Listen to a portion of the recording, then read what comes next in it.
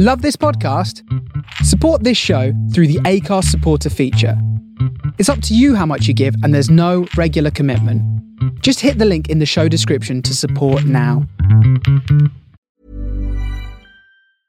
This is Paige, the co-host of Giggly Squad, and I want to tell you about a company that I've been loving, Olive & June. Olive & June gives you everything that you need for a salon-quality manicure in one box. And if you break it down, it really comes out to $2 a manicure, which is absolutely insane. It's also so easy to get salon-worthy nails at home with Olive & June. The difference between how your nails used to look when you did them yourself and now with the Mani system is a complete game changer. The best thing about Olive & June, too, is it's a quick dry. Dries in about 1 minute, lasts for 5 days, and full coverage in up to 1 to 2 coats. Visit oliveandjune.com/perfectmani20 for 20% off your first system. That's oliveandjune.com/perfectmani20 for 20% off your first system. Everyone knows therapy is great for solving problems, but getting therapy has its own problems too, like finding the right therapist, fitting into their schedule, and of course, the cost. Well, BetterHelp can solve those problems. It's totally online and built around your schedule. It's surprisingly affordable too. Connect with a credentialed therapist by phone, video, or online chat, all from the comfort of your home. Visit BetterHelp.com to learn more and save 10% on your first month. That's BetterHelp, H-E-L-P.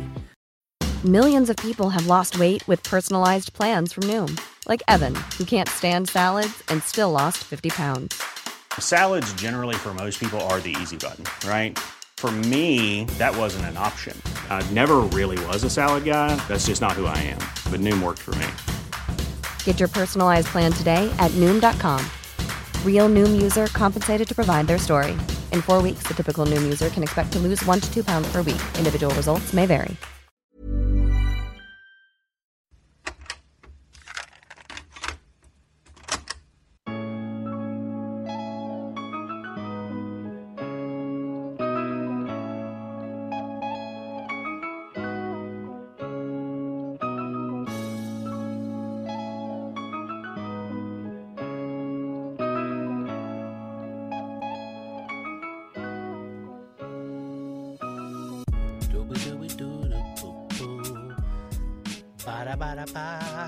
Beep, beep. Make sure everything's on, and we're recording another episode of the podcast for you to listen and enjoy or watch for the videos.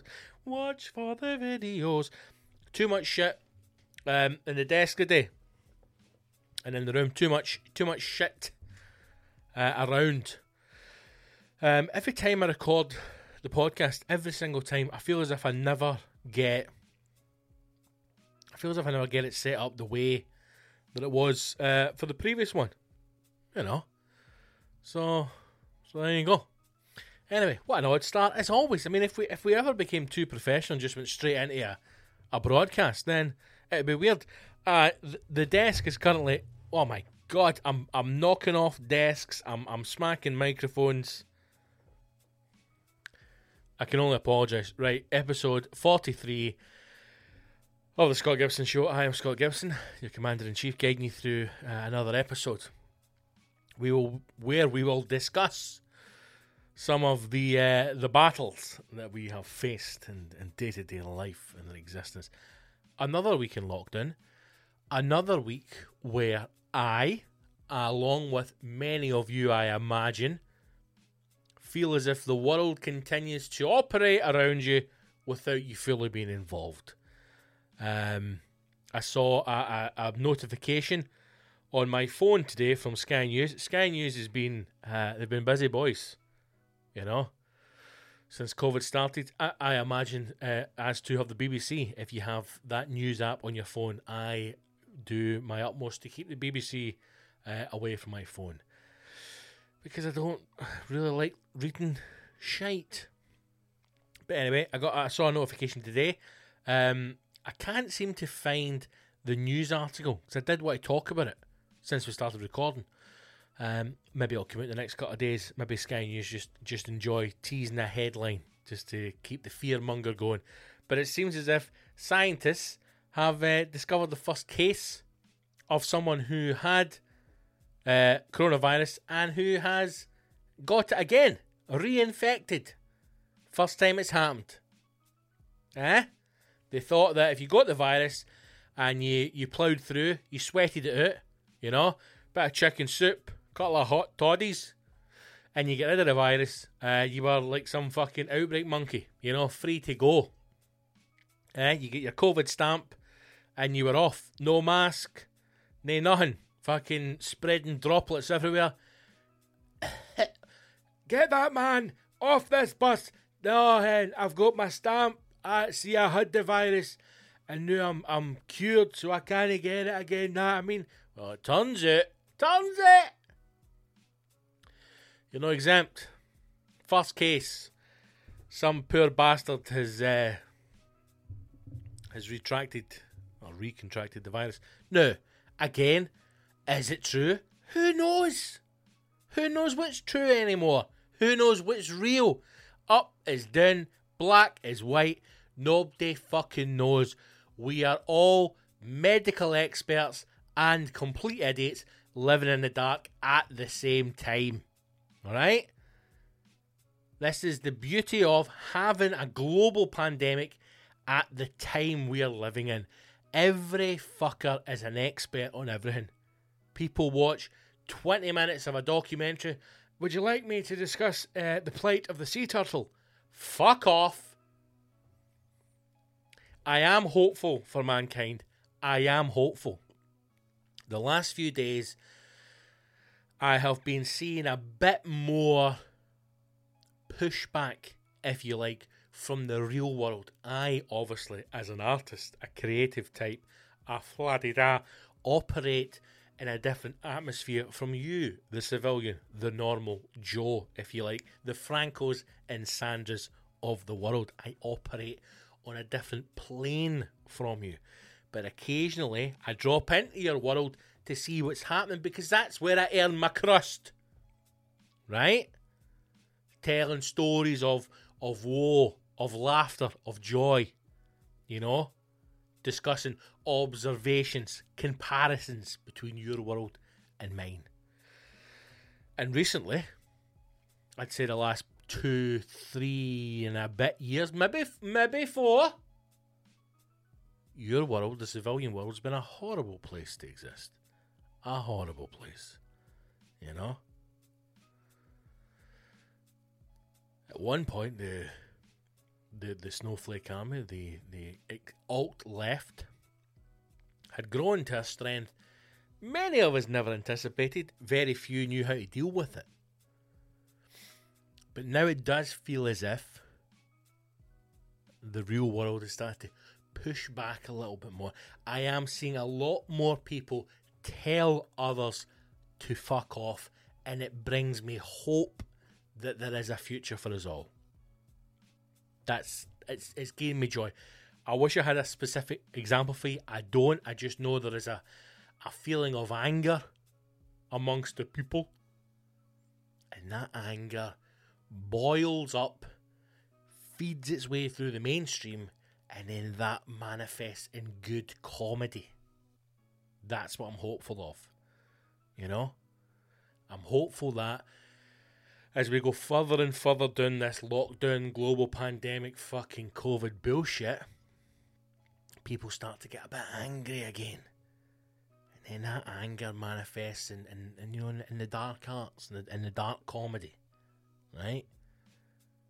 You know, instead of this constant whine of, someone might actually be offended by that. Now, a couple of months ago, even at the start of this pandemic, whatever we were saying, whatever you did, you know, if someone was to pipe up, actually, now, I am offended on behalf of the mass response would have been, oh, I am so sorry, we did not take into consideration that group that we have never heard of until today, but my God, I can assure you that person has been removed, they have been cancelled, and we will remove that tweet or that comment. Whereas now it does start to feel a wee bit as though people are going, I am upset by this, and the vast majority are responding with, fuck off. So there's a hope, you know, that we're going to move back down that road. And because I tell you the truth, right, I have been writing a bit. I say right. It says writing. I've been having some ideas, right, the creative juices are flowing once again. I have gone to the fountain, to the tap of comedy. I have turned the nozzle, and droplets have fallen from the faucet. I've caught them, and I've consumed them. And fuck me, there's some stuff ticking over there. But I'm going to be honest with you, it's very dark. It's very dark. You know? I have tried. Believe me. Please believe me. Since lockdown, I have tried to write wholesome family, Saturday night at the Palladium, BBC One comedy. I have tried, and I can't do it. I can't. I have tried. Believe me, I've tried. Believe me. I've tried to write jokes about, that's what I've tried to do, Nice little happy. Oh, young Timmy, wasn't that a fantastic little bit from that comedian? Oh, Papa, I thoroughly enjoyed it. I've tried to write that stuff, The masses, that's shit. I've tried to be them, and I can't be them. I can't. So the stuff I've got to know, the ideas, the way the world is, the way that we're all feeling, it's dark, man. But I am hopeful that by the time we get back to live gigs, the audiences will accept the darkness. I'm not even running stuff past the missus anymore. I'm not even offering out suggestions. There was a time, not that long ago, where I'd say, hey, do you think this is a funny idea? No, I'm not even going down there. I'm not going to go down there.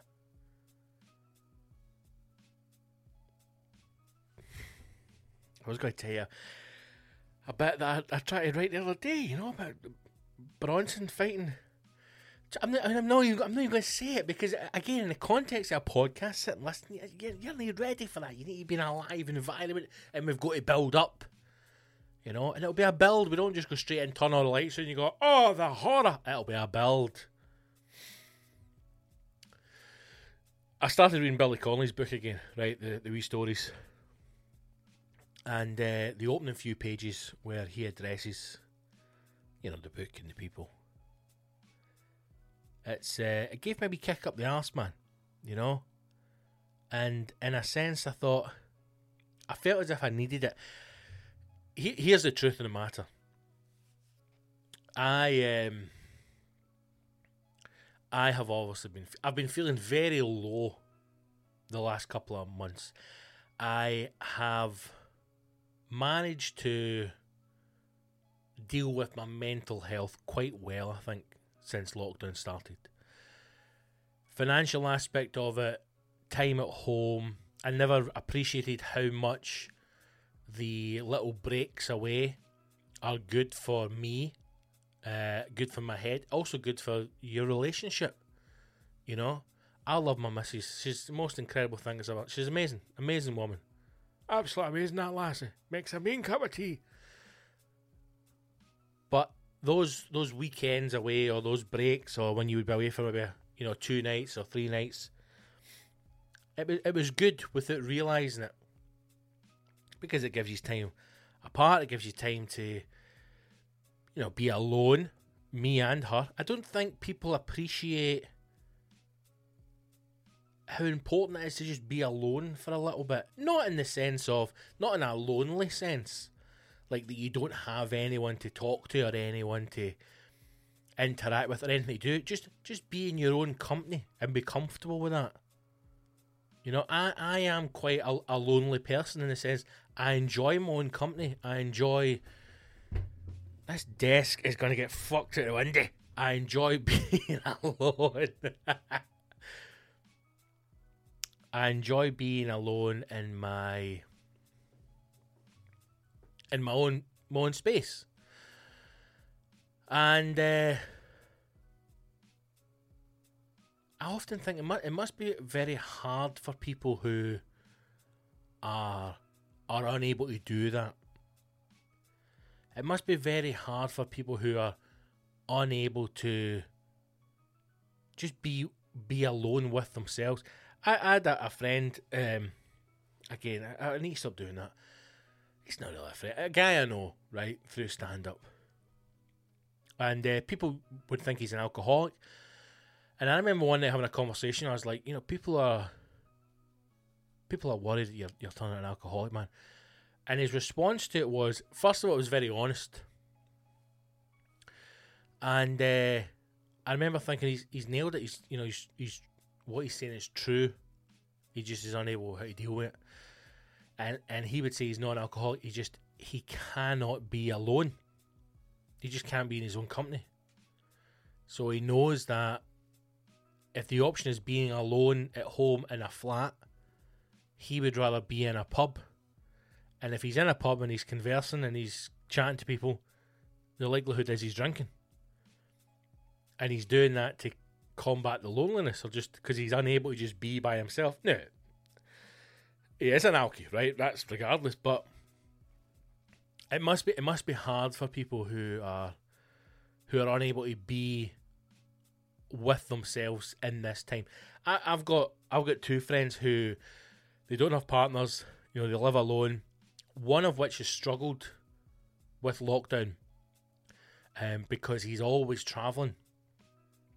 And I think being at home and being in a space has maybe made him realise that he's not built a home. Effectively, it was just a place to sleep when he was back in Glasgow. And then my other friend, she's coping really well because she's just living her life as normal. Because she has, not that she's used to being alone in the sense that she doesn't want to have anyone significant in her life, just that it's not a great difference, And so I've been thinking a lot recently about my career, about stand-up, about what I'm going to do, what happens if the situation doesn't lift soon, what happens if we can't get back to work. And I spoke a little bit about it in the Patreon episode in the last podcast as well, about how the strains financially are kind of really getting on top of us now. But reading that book again and looking at some stuff that I've seen recently where a few people in comedy have been posting a lot about, these outdoor gigs or some of the stuff that have been happening down south with friends in London and whatnot. And although I am completely outside of the industry, in the sense of these gigs won't be offered and highly unlikely that I would be on these bills, some of them have been appealing, and when I've looked at them I thought that looks really cool or that would be quite fun. But the reality of it is, with some of the lineups that I've seen, and if you are to believe the response that's been portrayed by the audience, what I'm realising is if that is the level of stand-up that is getting a reaction, they would fucking hate me.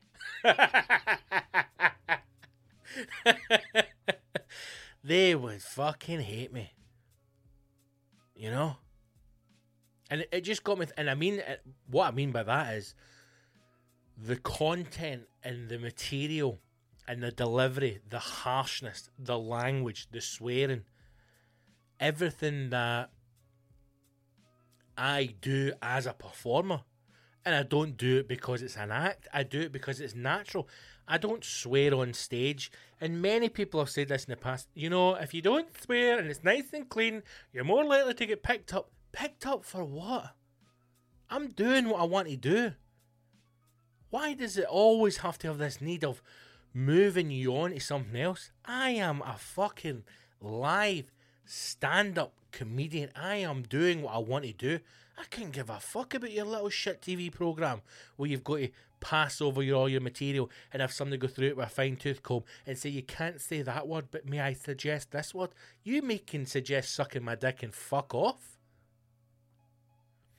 Very happy doing what I'm doing, and I swear during my sets because I swear in real life. It's the natural rhythm of my voice.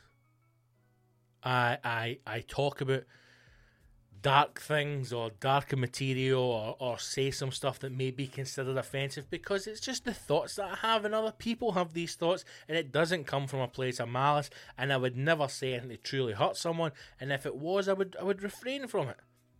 But it's real, and it's raw, and it's true. So I'm not going to change it. And I have seen some videos of, some people in audiences, and I just think, although I cannot put into words how much I miss live comedy. I can't explain it to you. All I can suggest is the one thing you love the most, have it taken away from you, but still existing and still seeing it every day. That is what this pandemic has been for me as a performer. I love comedy. But I no longer will ever, and I'll say this now on the podcast, and it's being recorded, it will remain in history, I will no longer change what I do for an audience. Never again. Never again. I've done it in the past where I've maybe, gone on in the middle or gone on at the end or been part of some kind of mixed bill thing, and you've been put in, and you see people go on, one after the other, and you think, my God, this is the same fucking mundane, PC, fucking daytime, family-friendly bullshit that's just churned out, the same person, the same fucking thing. And then I come on, and then in my head, you go, right, knock it down to second gear, take all that out, swear very little, if at all, and get through it. And then you just feel like, I've done it in the past, and I'll be honest, as soon as I come off stage, I just think, what was the fucking point? What was the point? What was the point? The performance, the gig, the live act of doing stand-up, of talking, of doing stories, of talking to people, it's meant to be a two-way thing. It's give and take. It's not standing up, reciting the same 20 minutes that you've fucking been doing for the last 10 years. That's not what it is. It's art. It's real. It's interactive. And to have had such a long time away from it, I'm not going to do it again. And starting to read the book again, that certainly part of the start. It just made me realise that why I love live comedy, and if we only get it back in little bits on the stages, you've got to cherish it, and you've got to look after it, and you can't disrespect it anymore, and you can't treat it like shit. And by that I mean putting yourself in a situation where you are going to have to change who you are or what you do. I remember years ago, right, I wrote a story about a pineapple.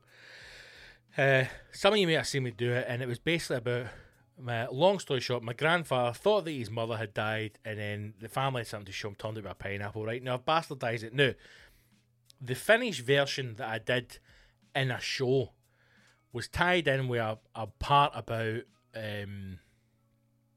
Extreme Makeover Home Edition, and kind of lubbed these two stories in to make it a nice little bit about my grandfather and parenting skills compared to, parenting skills of your father, right? So how your grandfather and your father raised you differently, right? That kind of thing. And by the time I got that bit of that story into a show, it had been fucking ramped up and made my own, right? It had been made to feel as though it comes from my voice.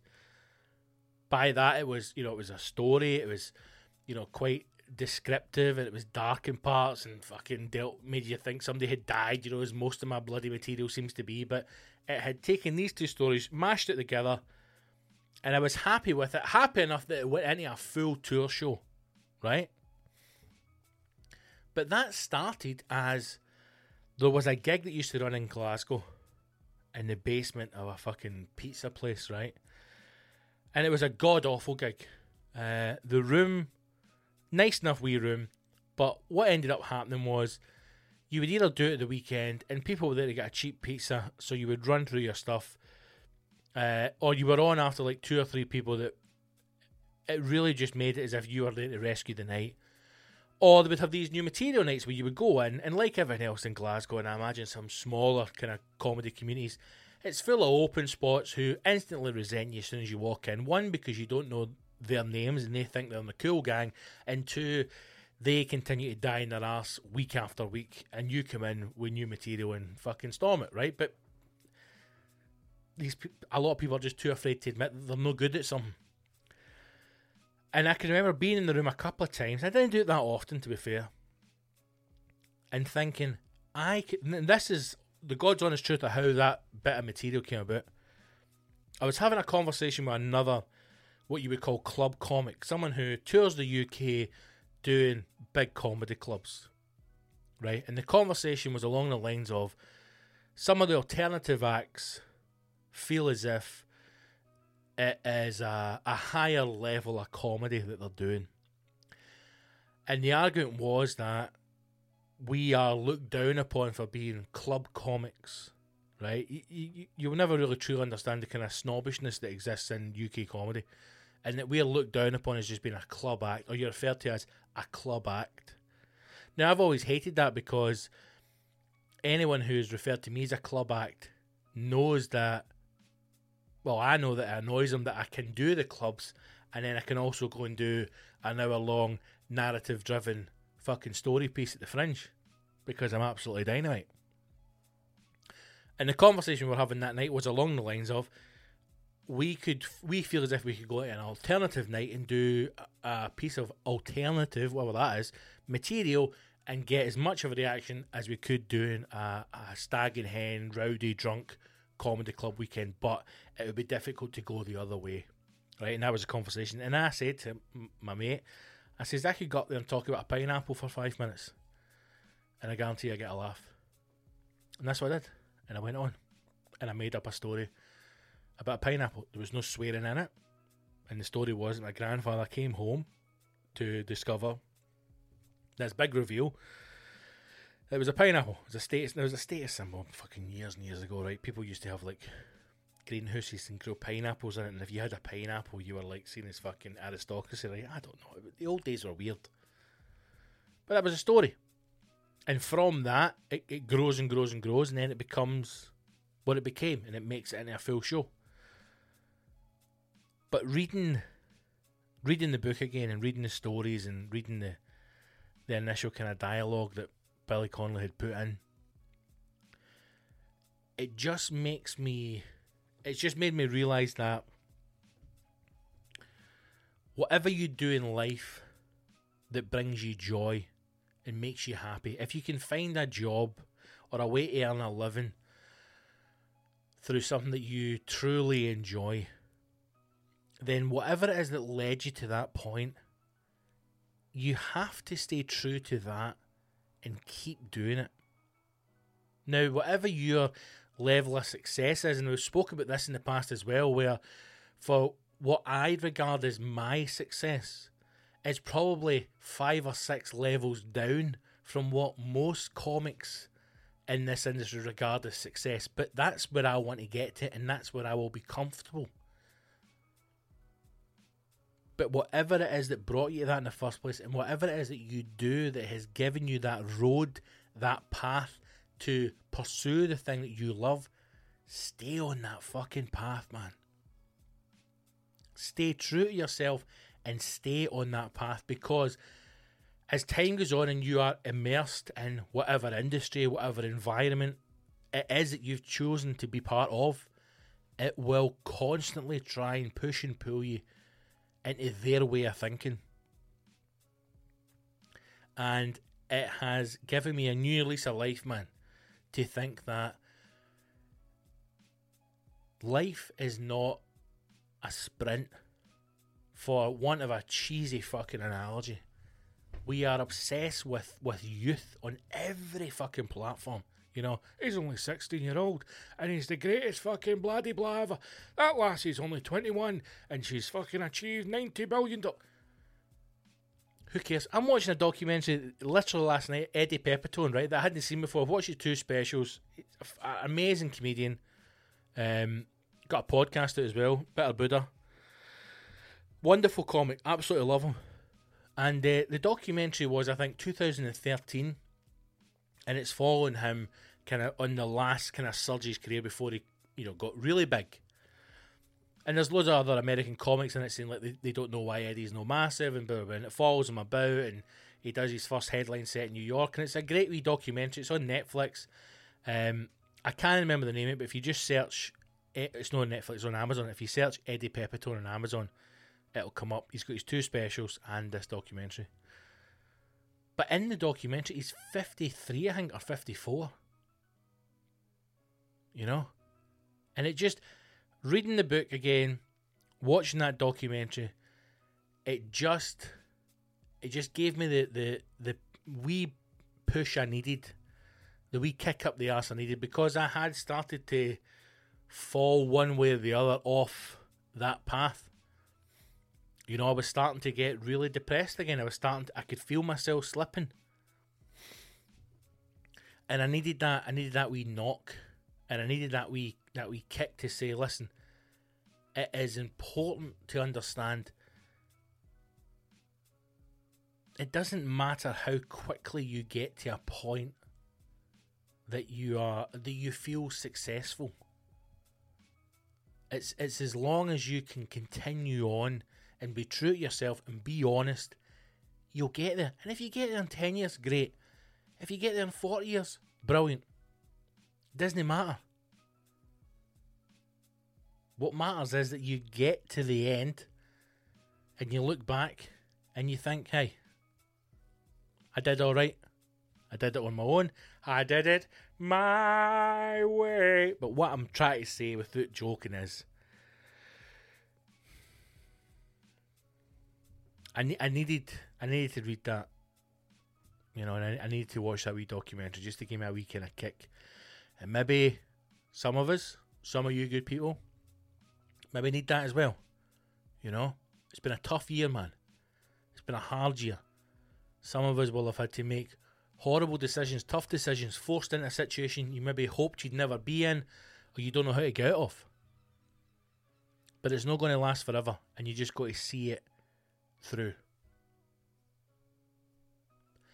One of the things that I read in the book, and it made me think of Bill Burr as well, who's also an incredible comic. If you don't know who Bill Burr is, my God.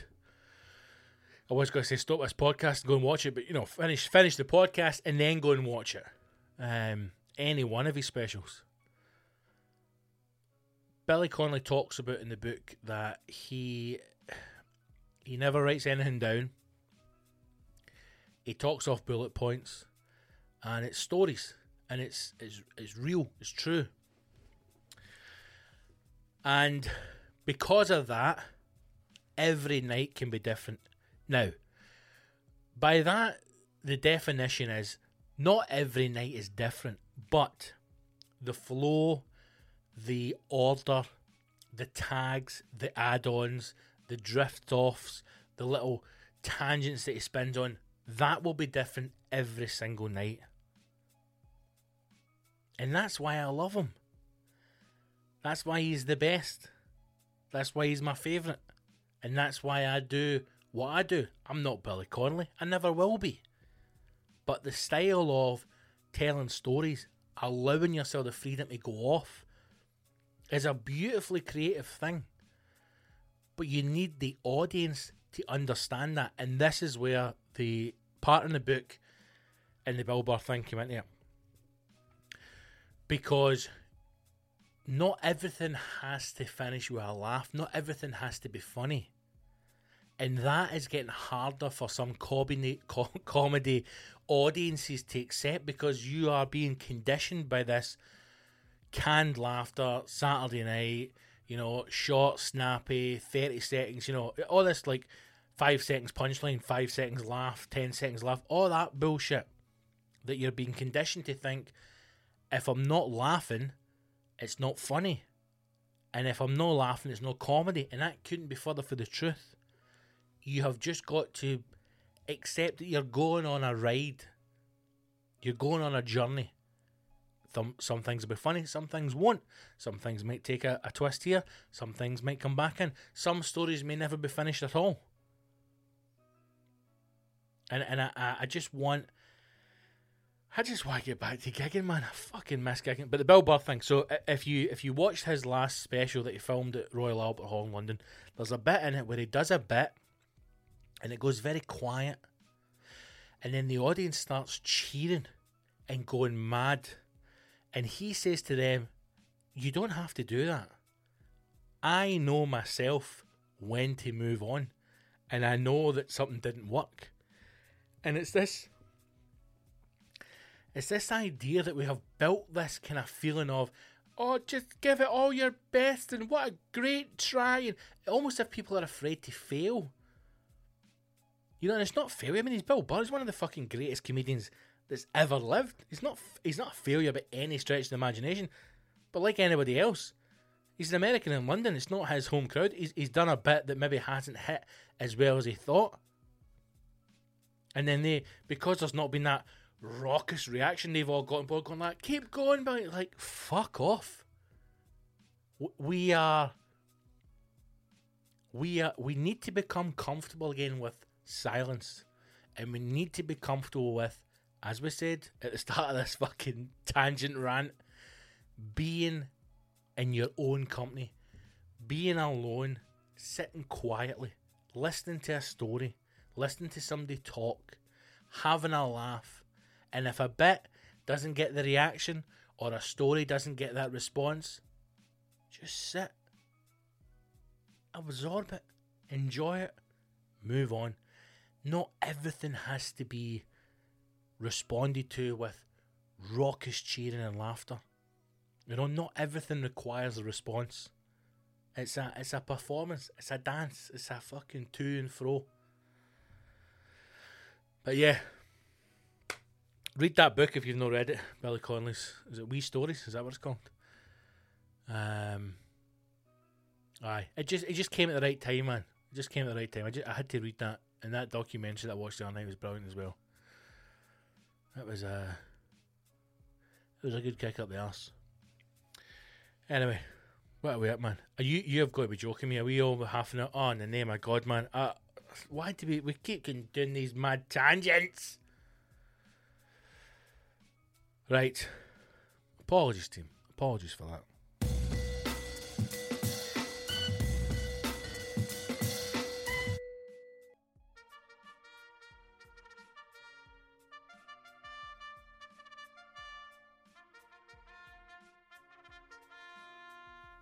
I've always wanted to be able to interrupt my own podcast with like breaking news, and it's never happened until today, because guess what?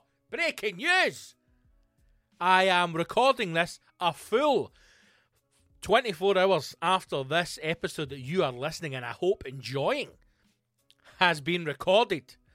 And I'm interrupting with some absolutely bloody spectacular news, because I got a phone call this morning from the incredible, amazing people at the Classic Grand in Glasgow. And guess what, guys? Guess what?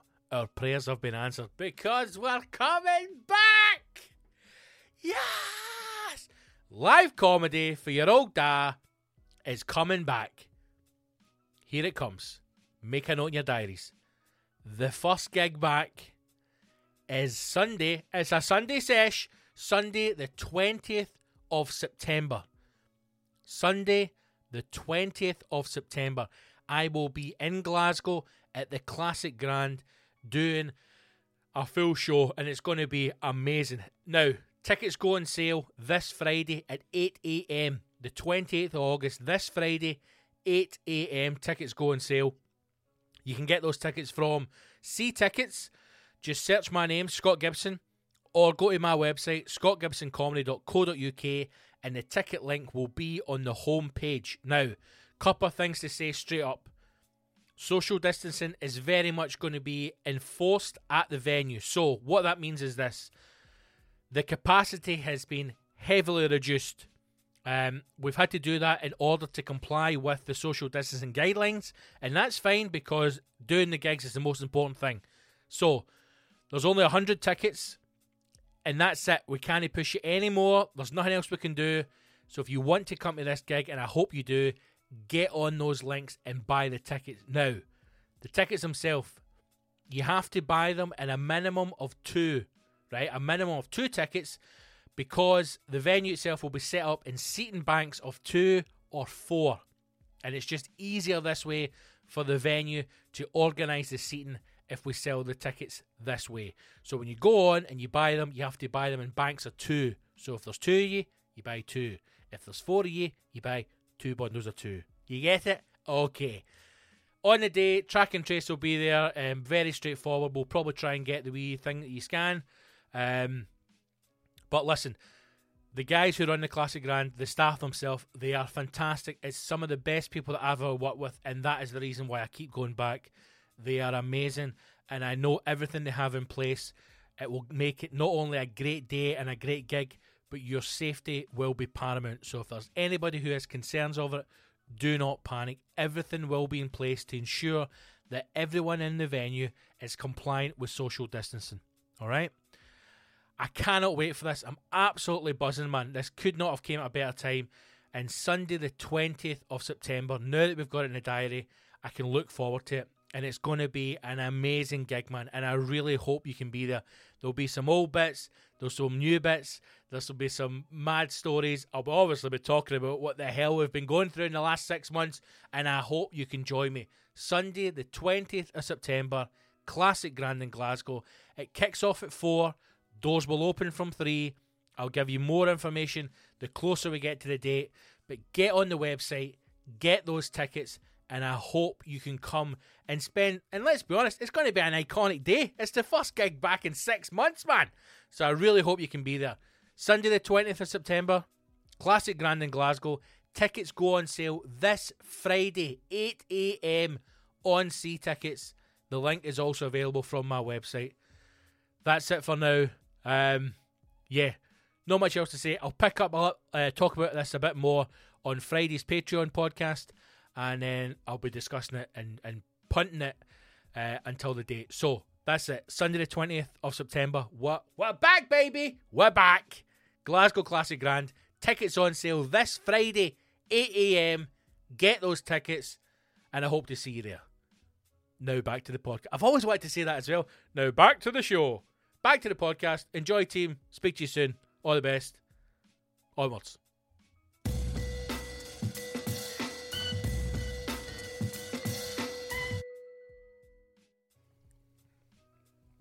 Okay, what we're going to talk about, right? I've got a few things here. First off, massive weekend for sport just gone by. Champions League final. Deutschland, über Deutschland. Bayern München against Paris Saint-Germain. A lot of hatred for PSG. A lot of hatred. I don't know if it's the money. I don't know if it's the what's his name? Neymar. The fact that he has sex with his sister. I think that's an issue for a lot of people. I personally can't stand Ratface Di Maria. You'll win nothing. You'll win nothing with that man. He was... I mean, there isn't even enough words to describe how shite he was at Manchester United. And then the rata-faced bastardo ends up getting fucking hundreds of grand a week at Paris Saint-Germain. He doesn't know his luck. I tweeted 30 minutes into the game, so I'm going, unless they get this fucking toilet off at half-time, PSG haven't got a hope in hell. And what happens? They fucking get pumped 1-0. No, it wasn't the final everybody wanted. Bayern 8-2 against Barca. What a game. PSG 3-0. Lyon, everybody thought great at this final. It's going to be goals aplenty. And I'll be honest, in my head, I thought it was going to be 4-3. Or a high-scoring draw, get into extra time if no penalties. And then it ended up being 1-0 to Bayern. Still a good game. Glad Bayern won. It's odd with the empty stadium. It is odd. And just the fact that they... I mean, I know listen, I'm never going to win the Champions League, you know. My playing days are over, and it was the wrong sport. I'm a rugby man, right? A man's game, you know, a gentleman. But it must be weird receiving a trophy in an empty stadium. It must be. And still having to do the, you know, the dancing and the oh, and the head inside the cup and the oh, hey, to fucking nobody. It was weird, man. It was weird. But the biggest sporting event was the boxing the night before. And what a night. I don't know if you watched it. If you didn't, you should all watch boxing. It's amazing. And you know, if you're one of these people who's like, it's barbaric, it's violent, it's just utter violence and attacking, fuck off, right? Fuck off. It's brilliant. But people who have this idea that boxing is violent or that it is in some way barbaric or old-fashioned, you've no idea what the fucking sport is. No idea at all. You will... I tell you something, you will have far more violence in football and disrespect in football than you will ever have in boxing. You would never find a boxer who would disrespect a referee or an opponent the way footballers do. Never. Just wouldn't happen. It is... No one can deny it's a physical sport. It's violent in the sense that it's fighting. But it's controlled. And it's a sport. And the more you watch boxing, the more you listen to the commentary, the more you listen to the boxers discuss the fight, you very quickly understand this is not fighting. This is a sport. Many, many years ago, I did a gig at a kickboxing night in Glasgow where run by a guy, Bernie Hammersley, who then became a very good friend, an amazing guy, an incredible man.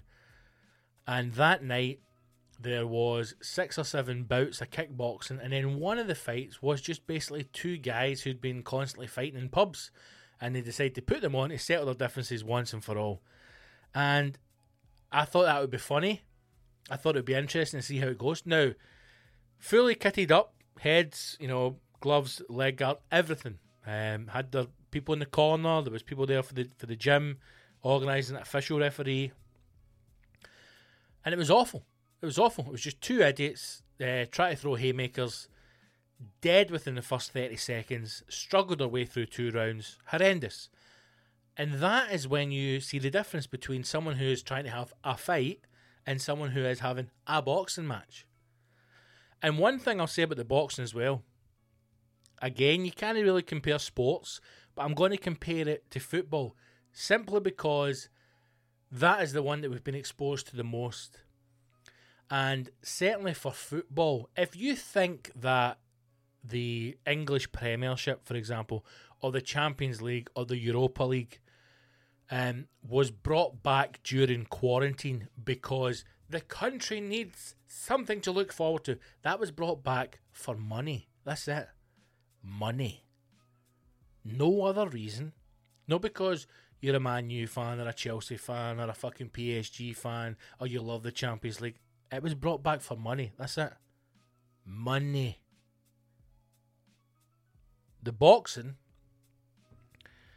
every single one of them had a mask. I couldn't believe it. Every single one of them had a mask on. Every one. When they come out of the camp, masked up. The coaches, the corners, every one of them had a mask and a face guard. Every one of them had the bibs. When they were coming in at the ring, when you saw the action of the fighters walking to the ring, every member of security had a mask on. Every member of the backroom team had a mask on. Everybody had gloves, PP'd up to their fucking eyeballs. The event itself, Fight Camp, I think is the title of it, or the name of the kind of the shows that had been going on. Eddie Hearn, Matchroom Boxing. You'll know Eddie Hearn. He's like the Vince McMahon of fucking boxing. Who, to be fair, I quite like. He's got some decent banter, man. He had put this event on, or these run of events, in the back garden of the family home, which I think is also the Matchroom Boxing offices. And I remember when the first idea first came out, and people slagged him. I remember him being in Sky Sports going, "We're going to put a fucking boxing ring in the pit garden," and people like, "This Eddie Hearn's a fucking idiot." It was spectacular. It was absolutely brilliant. It was brilliant, and I would have watched it again, and I would pay for it again. Hopefully, obviously, as with every sport, you want to see an audience back in, you want to see crowds back in, and certainly at boxing, that's what generates the money. But I would watch that again. I would hope that would become a regular thing or a semi-regular thing, and possibly allow younger fighters or semi-professional or fighters who are maybe the up-and-coming things to feature. And I think it would be an amazing event. But the big fight, obviously White and Povetkin. Now, I'd put out quite a few tweets. I've been a fan of Dillian White for a number of years. I think he's been mistreated. I think he's been hard done by the sport. I think boxing is quite corrupt in the sense that it's a little bit like the wrestling. Not that it's fake, and don't all the wrestlers start having a fucking panic attack. But they enjoy having a front man that they can get behind. And I think Anthony Joshua has been the man that boxing has been happy to push to the front for many years. I know Anthony Joshua's beat Dillian White in the past, other than the Povetkin fight was his only defeat, but I do think Dillian White is a dangerous, dangerous heavyweight. Now, he got knocked out, yes, it was an unbelievable punch, but as they say, that's heavyweight boxing. Now, he had dominated the fight. He put Povetkin down twice previous to this, and then Povetkin just came in with one of the most spectacular uppercuts that you've ever seen in your life, and it was like proper shutdown. You may not be able to see it there in the picture, but if you haven't seen the knockout, you need to check it out, man. I mean, as soon as he connected, it was as if Dillian White just shut down. You can see his eyes. As soon as he connects the uppercut, rolls in, takes the jab, rolls back, and then bang on the left uppercut. And just, he's out cold, man. You can see it. As he's going down, there's nothing there, you know? And that's why you love boxing, especially heavyweights. That's the top of the tree, man. Cream of the crop. Anything can happen. And that's why it's dangerous. And then, like I said, to go back to that point about it being a sport and not a fight, when you listen to the interview with Povetkin after it, he talks about studying Dillian White's fights, identifying that he is either unable to throw an uppercut or defend against it, and then using that against them. And when you hear him say that, and then you realise that is exactly what he's just done in that ring. He's been knocked down twice, dominated in the first couple of rounds, but he knows all he has to do is get in that one shot, that one moment, connect properly, and he'll put you to sleep. And it's spectacular. I was devastated to see Dillian White lose, I'll be honest. I really wanted him to win because I was hoping that it would push him on to be, you know, up there with the AJs and Furies and Wilders. I'd love to see him fight Wilder. I'd love to see him fight AJ. I don't know if that... I hope he still gets a chance, and I think he will. He'll get a rematch. I think he'll take Povetkin out in the rematch.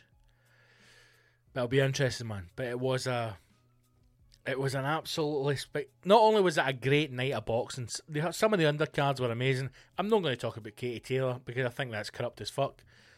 But aye, great night for heavyweights. Well done to Povetkin. I just wish Dillian White had got that victory. But hopefully in the rematch, which I think they'll make again this year, gets him then. But what a weekend for sport, man. Great night of boxing and an okay night of football, you know. After struggling through another horrific SPL match. Scottish football's fucking dire, innit? There you go. Did you enjoy the boxing? Did you watch it? Hopefully we get some big fights coming out this year, man. We will wait and see. What time are we at now? God almighty.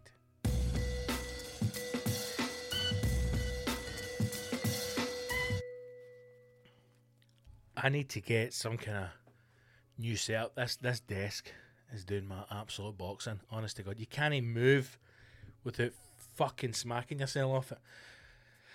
Right, let's do a couple of news stories, and then we've got some good listeners' questions as well, man. Let's talk. I don't know if I must have had like a horrific coke habit in a past life, because my nostril is always itching, and I don't know what's going on. Let's talk about this fucking crazy bastard, who does look as if he's a Bond villain. You know, look at him, chiseled jaw, handsome big fucker. This is the guy who's been poisoned, apparently, by the Russians. What is the fucker's name? Alexei Navalny. Alexei Navalny. I mean, if that does not scream James Bond villain, I don't know. Alexei Navalny. I'll say up front, as Chinese, Russian bots, Chinese bats are probably listening to every conversation that's going on around the globe. I love the Russians, right? Let me get that out there. I've got a soft spot for the Russians. I always have and always will, because they don't fuck about, and I like that. And in the modern world that we live in, the Russians don't fuck about. They're old school, right? It's black and white. They're binary, okay? 1-0. That is it. They don't. There's no grey area. There's no. Can you give me one more day to think about? They don't fuck a bit. You know, somebody's gone to the Kremlin, to the gaffer, or they've maybe not even made it to the gaffer. They've maybe made it to number 2. You know, and they're like, listen, some fucker Alexei Navalny is out there shouting his mouth off, poison the fucking cunt. As quickly as that, should we no run this up the flagpole? Poison the fucker! I like that. In a modern world where bureaucracy takes over, things are taking weeks to make decisions on. The Russians just move in and they fucking kill a guy. Now, I don't even think he's dead. I think he's still alive, which is even better. You know? Now, obviously, I'm sure the poor man's been through hell. And I'd never want anybody to come to harm. But at the same time, if you know that the Russian government, Putin, if you know that Putin will have you killed, doesn't matter where you are, doesn't matter what country you're in, right? You could be in London, you could be in New York, you could be in Shanghai. He doesn't give a flying fuck. He'll kill you. If you say anything about me, I will kill you. And cunts still say things, and cunts still get killed. And then people get angry. You're like, fucking shut up. Now this is from Sky News. German doctors treating Russian descendant Alexei Navalny. Alexei. Say tests indicate he was poisoned. Oh, fucking send Poirot home. The Germans have solved this one. And if anybody knows a few things about poisoning, it's the fucking Germans. Am I right, lads? Eh? Medics at Charité Universitätsmedizin in Berlin, where the Putin critic has been since being transferred from Serbia, on Saturday said the clinical findings indicate intoxication by a substance from the cholinesterase inhibitor group. Don't know what that means. The specific substance has not been identified so far, and a further wide-ranging analysis has been initiated. The effect of the toxin, i.e. the cholinesterase inhibition in the organism has been proven several times in independent labs. They said Mr. Navalny, fucking why am I so bad at names, remains in an artificial coma and is in a serious condition, but there is currently no acute danger to his life, other than when fucking one of the Russian sleeper agents inside that German hospital gets fucking switched on, and suddenly he find out he's been choked by a pair of bed socks. He's been treated with atropine, but the doctors said they cannot currently determine whether he will have lasting issues. I'm going to tell you he's got lasting issues. He's going to be dead. There's no more lasting than death, especially in the area of the norovirus system. I thought the story was going to be longer than that, so that was a complete waste of time by dragging that picture on your screen. But there you go. So he's in the hospital. He's all right, you know. And if I was him, I'd keep my mouth shut. And then maybe you might fucking make it home for Christmas. But you've got to admire the Russians. And another thing, wasn't Hollywood movies far better when Russia was the bad guy? Eh? Hunt for Red October, the Rocky movies. You know, it was just a better bad guy. You know, ISIS, fucking Iraq, the Middle East. These films are shit because they're shit bad guys. We don't care. You know, we feel as if we'll always beat those types of terrorists. You know, rightly or wrongly, we're going into the Iraq war. We'll kick fuck out the bastards. Now, if we had been at that time going to invade Moscow, we'd have maybe went, fuck me, this could be a long one. Even China, I know everybody's like, the fucking Chinese. The Chinese don't want to kill you. They want your money. They don't give a fuck about killing you. They don't care if you live or die. They're not going to try and kill you. They just want everything. That's it. That's all China wants. Everything. Right? Again, you've got to admire that as well. There's no grey area. You know? We want that. Well, we're not selling it to you. Well, fuck you. We'll just make our own. And we'll make it look exactly like that. And we'll sell it cheaper. There you go. Fucking fair play to you. This whole thing about Chinese are going to come over and they're going to kill us, man. We're all Chinese androids. They don't want that. There's enough fucking people in China. They don't need you as well. They just want everything in the fucking world. That's it. Russia's probably the last good bad guy out there. They're probably the last old-fashioned fucking dagger in the teeth, crawling through human shit, fucking good old-fashioned baddie. You know? Everybody else would screw you over and sabotage you and double fucking stab you. Not the Russians, man. The Russians were old-fashioned. You're bad guy, my bad guy, stripped to the waist, fucking here we go. You know? And I admire that. I like that. And listen, if they poison a couple of people, fucking, hey, you know, it's fodder, man. These things happen. These things happen. Anyway, anything to get good movies back. That's all I'm saying. Right, school masks.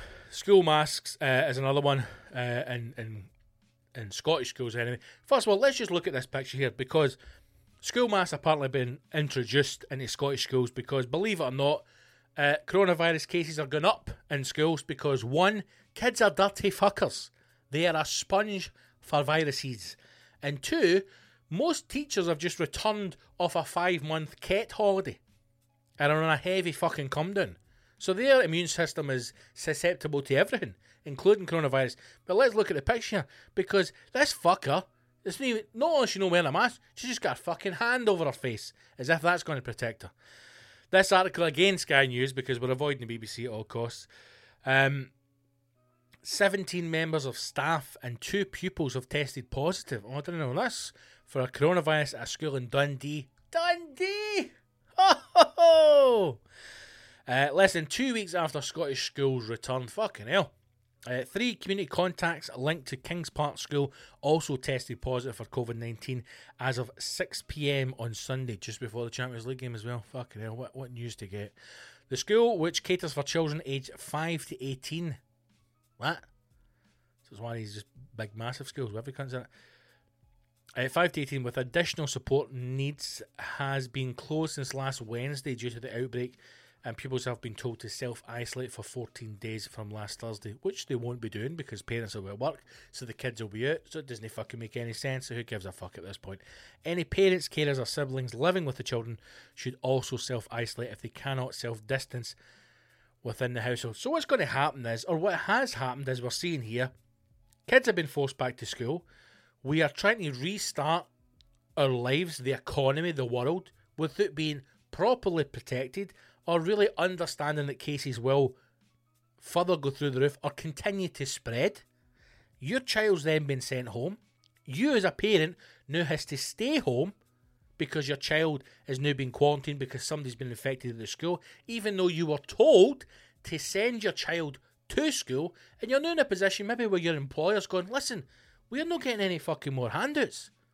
We're not being furloughed anymore. If you don't fucking get back to work, you've not got a job. But I can't come back to work because the fucking Wayne's been sent home from school because there's been 17 new cases. If you don't get in here Monday morning, you've not got a job to go back to. So then you go into work, and lo and behold, you've not got the fucking virus because your daft Wayne doesn't wear a mask, just covers her hand, and then you spread it, and it gets through the roof, and before you know it, it's 2035, and still no comes back to work again. What is the answer to this? I don't know. Is the answer we just, as I've said, pick a date, 4th of September, 19th of October, 21st of January, and just go, right, see after that, it's every fucking man for himself. Contact tracing identified a link, just very smoothly back into this. Contact tracing identified a link with 2 other schools in Dundee, with 1 primary 2 child at St Peter and Paul's School testing positive on Sunday, and another case identified at the Happy Times Out of School Club. Oh, aye. At Downfield Primary School on Sunday. The outbreak at Kings Park School, which has 185 pupils, came after schools reopened in Scotland on the 11th of August. 185 pupils. That is a very small school. Scotland's First Minister, Nicola Sturgeon, who I am very quickly losing patience with, confirmed the outbreak on Monday and said, "Let me stress the importance of these rules on self-isolation. Self-isolation is a crucial way, perhaps the most important way, of keeping clusters like this under control." The First Minister also announced a consultation into a recommendation for secondary school children to wear face coverings is in its final stages after the World Health Organization have advised over the weekend pupils aged 12 and over should wear them. Again, we're going down this road of pigeonholing people, going, children of age 12 and over should wear face masks unless you're 5'2" and above. So if you're 5'2" and above, but under the age of 12, you must wear a face mask. Now, if you were born on a day of the week ending with the letter Y and are left-footed, then you must also wear a face mask during Greenwich Mean Time 3 p.m. to 7:30 p.m, but only if you are facing south by southwest and have consumed pearl barley within the last 3.5 months. Does that make sense? Just say, why do I feel like I am losing my fucking mind? Just say to people, if you leave your cunting front door, put a fucking mask on, you bag of human waste. That's it. No, if you're over 12, if you're under 6 stone, if you only work the weekends, none of that fucking bollocks. I don't care if you're man, woman, child, whatever. Don't care how old you are. I don't care what sex you are. I don't care what you identify as. I don't give a fuck what your pronouns are. If you leave your front door, put a fucking mask on. End of story. End of fucking story. Or just come out and go, listen, the mask is all bullshit. None of this is real. Fucking enjoy yourself. Let's see what happens. I'm fucking sick of it. The UK's 4, believe it or not, Chief Medical Officer said very few, if any, children would come to long-term harm. So fucking just let them go to school then. Just let them go to school. Very few, if any, children would come to long-term harm for the virus by attending school, while there was a certainty of harm from not attending. Fucking wankers. Dr. Jenny Harries, England's Deputy Chief Medical Officer, couldn't even get the fucking main person in, told Sky News on Monday the risk of catching seasonal flu or being involved in a road accident is higher. Oh, that's good to know, for children going to school than contracting the virus. So, more likely to be hit by a bus than contract the virus. Although these people have indeed contracted the virus. So who knows. But there you go. Ball bags in school. Wear masks, if these idiots understand what a mask is. Fucking arseholes.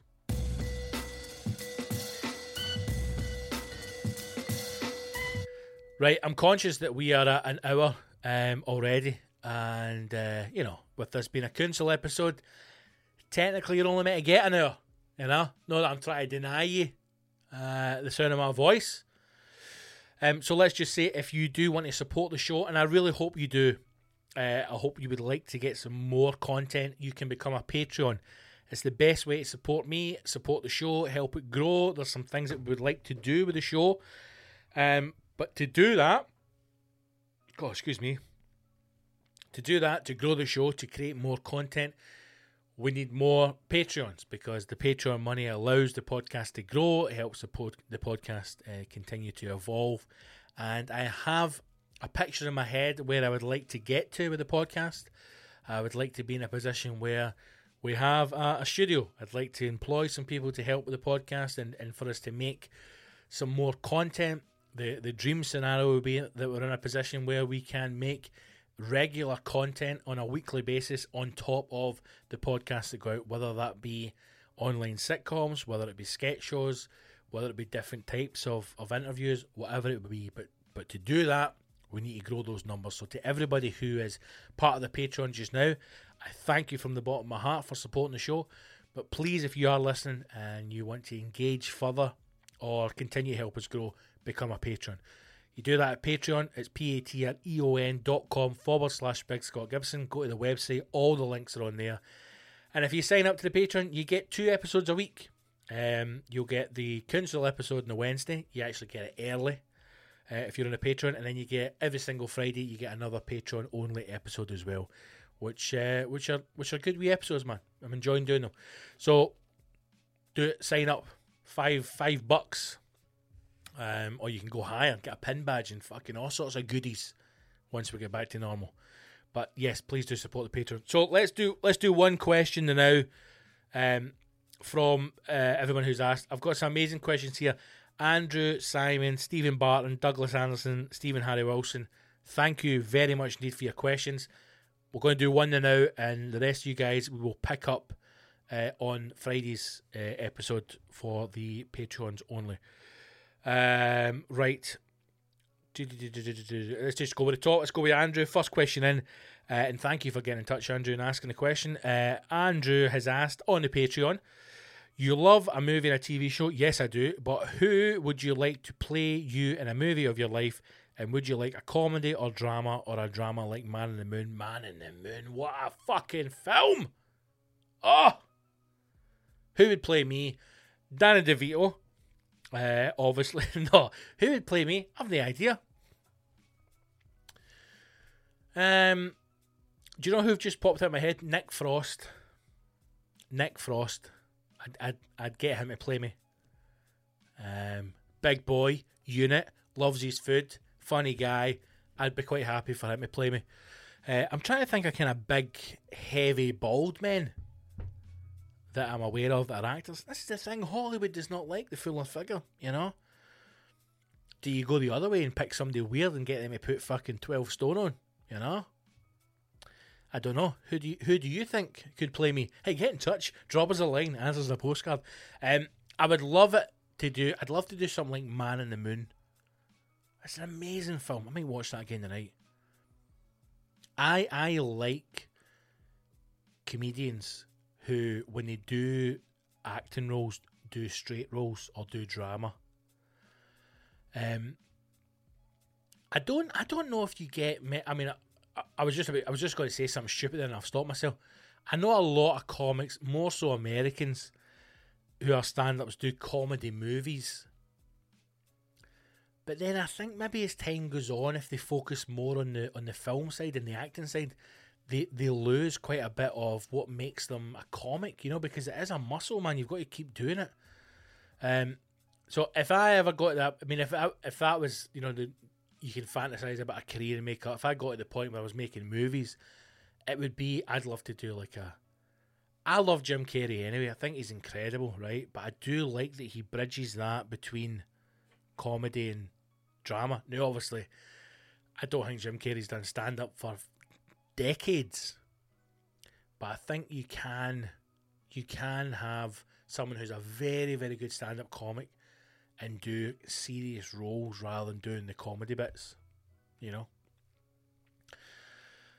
Who would play me? I don't know, man. I don't know. But good question, mate. And Man in the Moon as well. You just reminded me of that. What a brilliant film, and what a documentary that is. God, I've talked about it before, and I can't remember the name of it now. Is it Jim Meets Andy or Andy Becomes? It's basically a documentary of Jim Carrey making the film about Andy Kaufman, Man in the Moon, which is phenomenal. And you do it that way around. Watch the film Man in the Moon and then watch the documentary. Because if you love the film, watching that documentary after it will give you an even bigger appreciation of it. It's an amazing film. An amazing man. An amazing actor. Great film. Right, Andy. Okay, listen. We've rabbited on for far too long. Apologies. But Simon, Stevie Barton, Douglas Anderson, Stevie Wilson, we'll get to your questions on Friday, boys, and thank you so much for getting in touch. If you would like to ask a question, or you want to support the show further, please do become a Patreon, man. Let's grow these numbers. We've got a good little bunch now. We want to keep it going up, and yeah. Big plans, man. Like we said right back at the start of this episode, it's not a sprint. We'll get there eventually, and I know that we'll get there eventually. We'll get to where I want the show to be, but I can only do that with your support. So if you can, become a patron. If you can't, I understand. You can help the shows another way by simply sharing on your social medias, and it's probably a good place to stop because that lamp there is about to go out. Right, subscribe, share the post, share the episodes. I don't know, the usual stuff. I can't really think at this point. Enjoy yourselves. Enjoy yourselves. What you're doing. I don't know. Just live your lives. Be happy. Be free. And hopefully see you soon. Hopefully I'm going to have some news to tell you soon about some gigs as well. That would be interesting. Right. Stay safe. Wash your hands and your arsehole. And I hope and pray to the sweet baby Jesus I see you on a battlefield soon. Onwards.